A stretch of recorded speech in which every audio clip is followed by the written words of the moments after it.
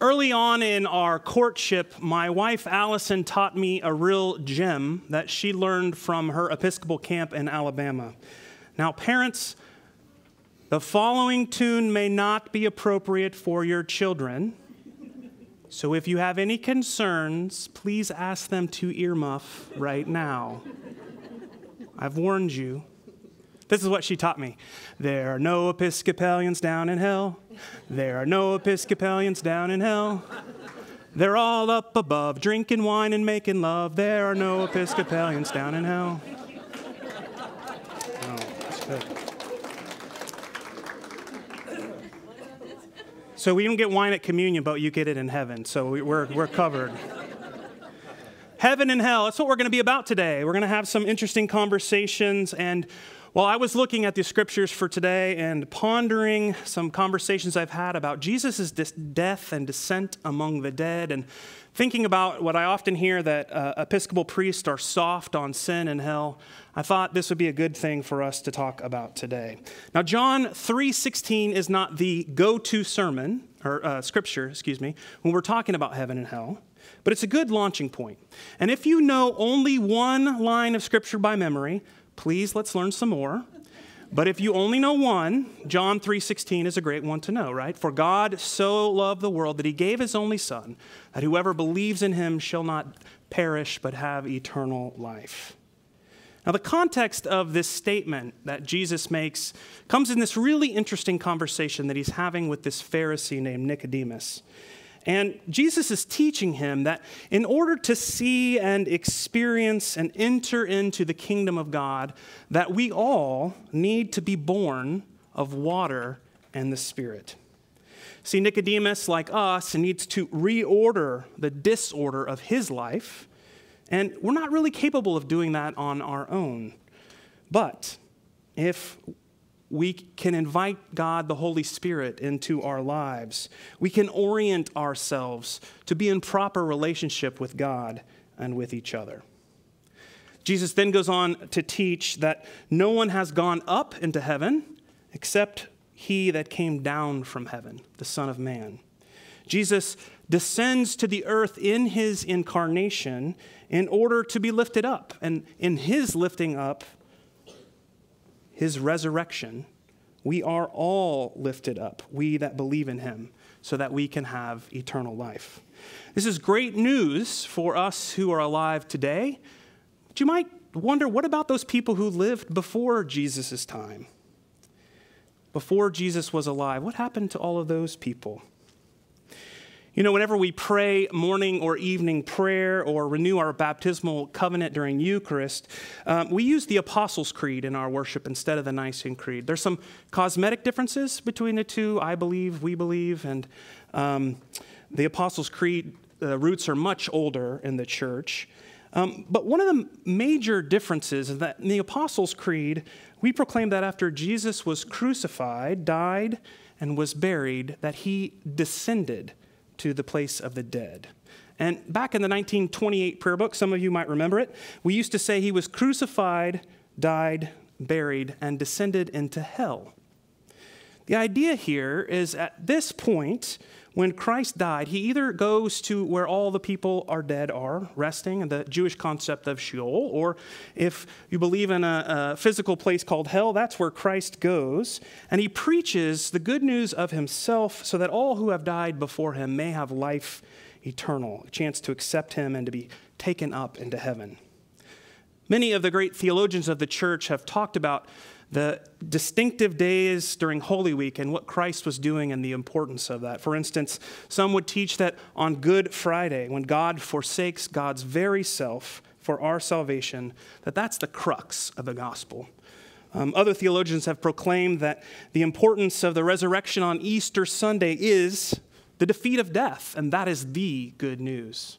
There was a Roman Catholic theologian in the 20th century named Hans von Balthasar, and he discussed the importance of Christ's work on Holy Saturday. So I want to talk a little bit about what's happening on Holy Saturday, that day that's so important. Holy Saturday is the day in which Christ defeats the devil and he proclaims himself as the good news who had died before the incarnation. Holy Saturday is the day which God reaches into the furthest depths of despair, of death, of separation. Von Balthasar boldly proclaims that there is no hell to which you can descend into where Christ has not already been. There is no place, not even hell, which we are utterly God-forsaken. Scott Gunn, who directs the Forward Movement, once wrote, "I think it's liberating to worship a God who would enter the depths of hell to proclaim perfect love and freedom. A God who would enter hell can also be present in Darfur. A God who defeats hell can defeat anything. And a God who would send his own Son into hell inspires those of us who follow his Son to enter those places that are hell on earth so that we can share good news and proclaim liberation."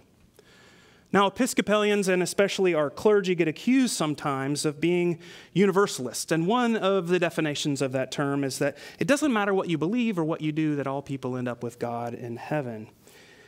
Well, there's a well-known evangelical pastor and author named Rob Bell, who back in 2011 published this book titled Love Wins, a book about heaven, hell, and the fate of every person who ever lived. Now, Rob Bell is not a universalist by the usual definition, and neither are many of us who are so accused. He asked this question: have you ever been to a party with some people who didn't want to be there? It's just not much fun. Love, and especially God's love, is about freedom. It's about choice. And God will not force heaven and love upon anyone who doesn't want God's love. But Rob does think that all sorts of people from all sorts of backgrounds are to be found in heaven. Jesus talks about this very thing in the Gospels. Remember, the prostitutes and the tax collectors are getting into heaven ahead of those who thought they were going to make it first. Rob Bell is also very clear that salvation is not just some once-in-a-lifetime declaration of faith that magically gets one through the pearly gates.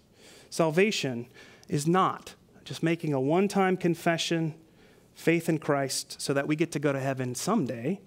Salvation is the gift of God that has been given to us in Christ so that we each might now live in right relationship with God and with one another in this earthly life and then in heaven. Experiencing salvation in our lives today is about putting our lives in proper order so that we can live the full, abundant lives that Jesus came to teach us how to live.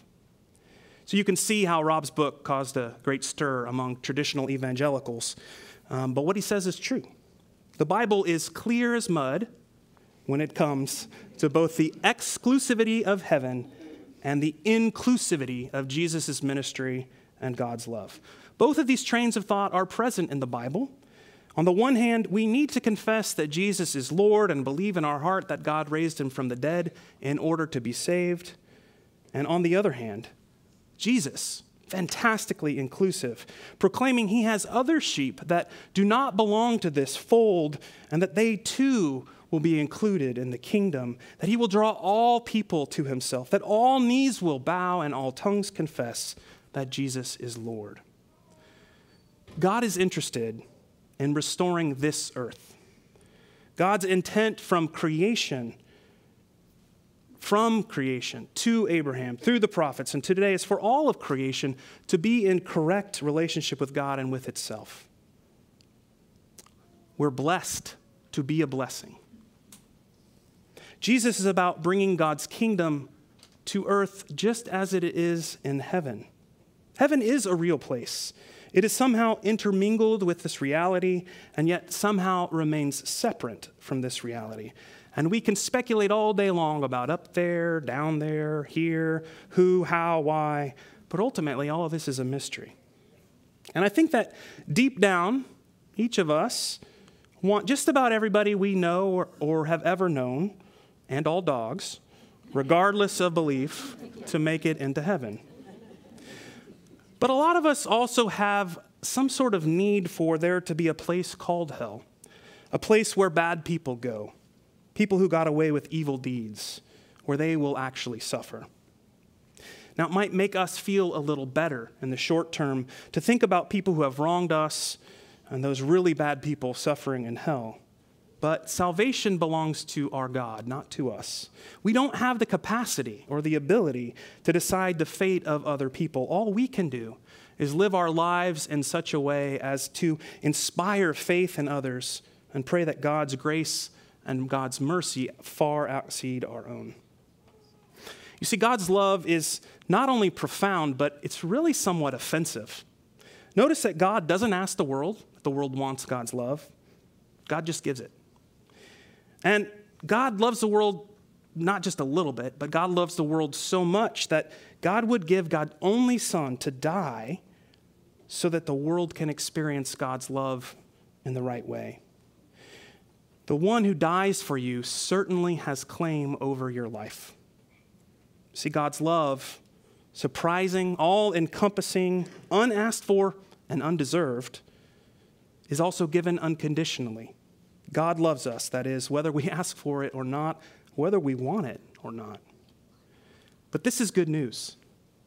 This is the good news of God's love for us. It's the scandal of God's grace, that it comes whether we've earned it or not, whether we like it or not. Love wins, period. The question then is not if God loves us. God loves us enough to send his Son, again, to die for us without even asking our permission. The question then rather is, what are we going to do in response to God's love for us? Are we going to live our lives like God's profound love doesn't really make any difference? Or will we take that love, accept the free gift that it is, and make our lives to live in reflection of this love? Will we create order and direction in our lives starting at this place of gift, of belovedness? Not waiting until our lives are a mess to remember, but beginning with that place. Will we stop creating hells for ourselves here on earth and begin to live like heaven is here right now? For God so loved the world that he gave his only Son, that those who believe in him may not perish, but may have eternal life. It's true. It happened. God did this. For you, for me, for everybody. So what are we going to do about it?